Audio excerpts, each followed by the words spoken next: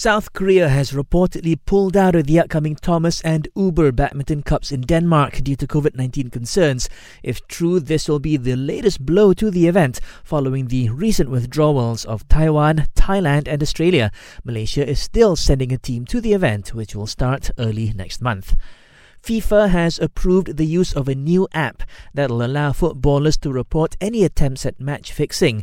The app, called Red Button, is owned by the World Players Union FIFPro and will be distributed to players globally.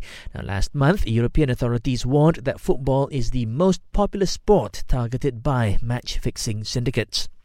And Inter Milan have reportedly offered Chelsea the chance to sign Christian Eriksen and Marcelo Brozovic as part of a deal for Blues midfielder N'Golo Kante. However, Chelsea have rejected the offer as they are not interested in either player. Watch the best sporting actions only on Astro.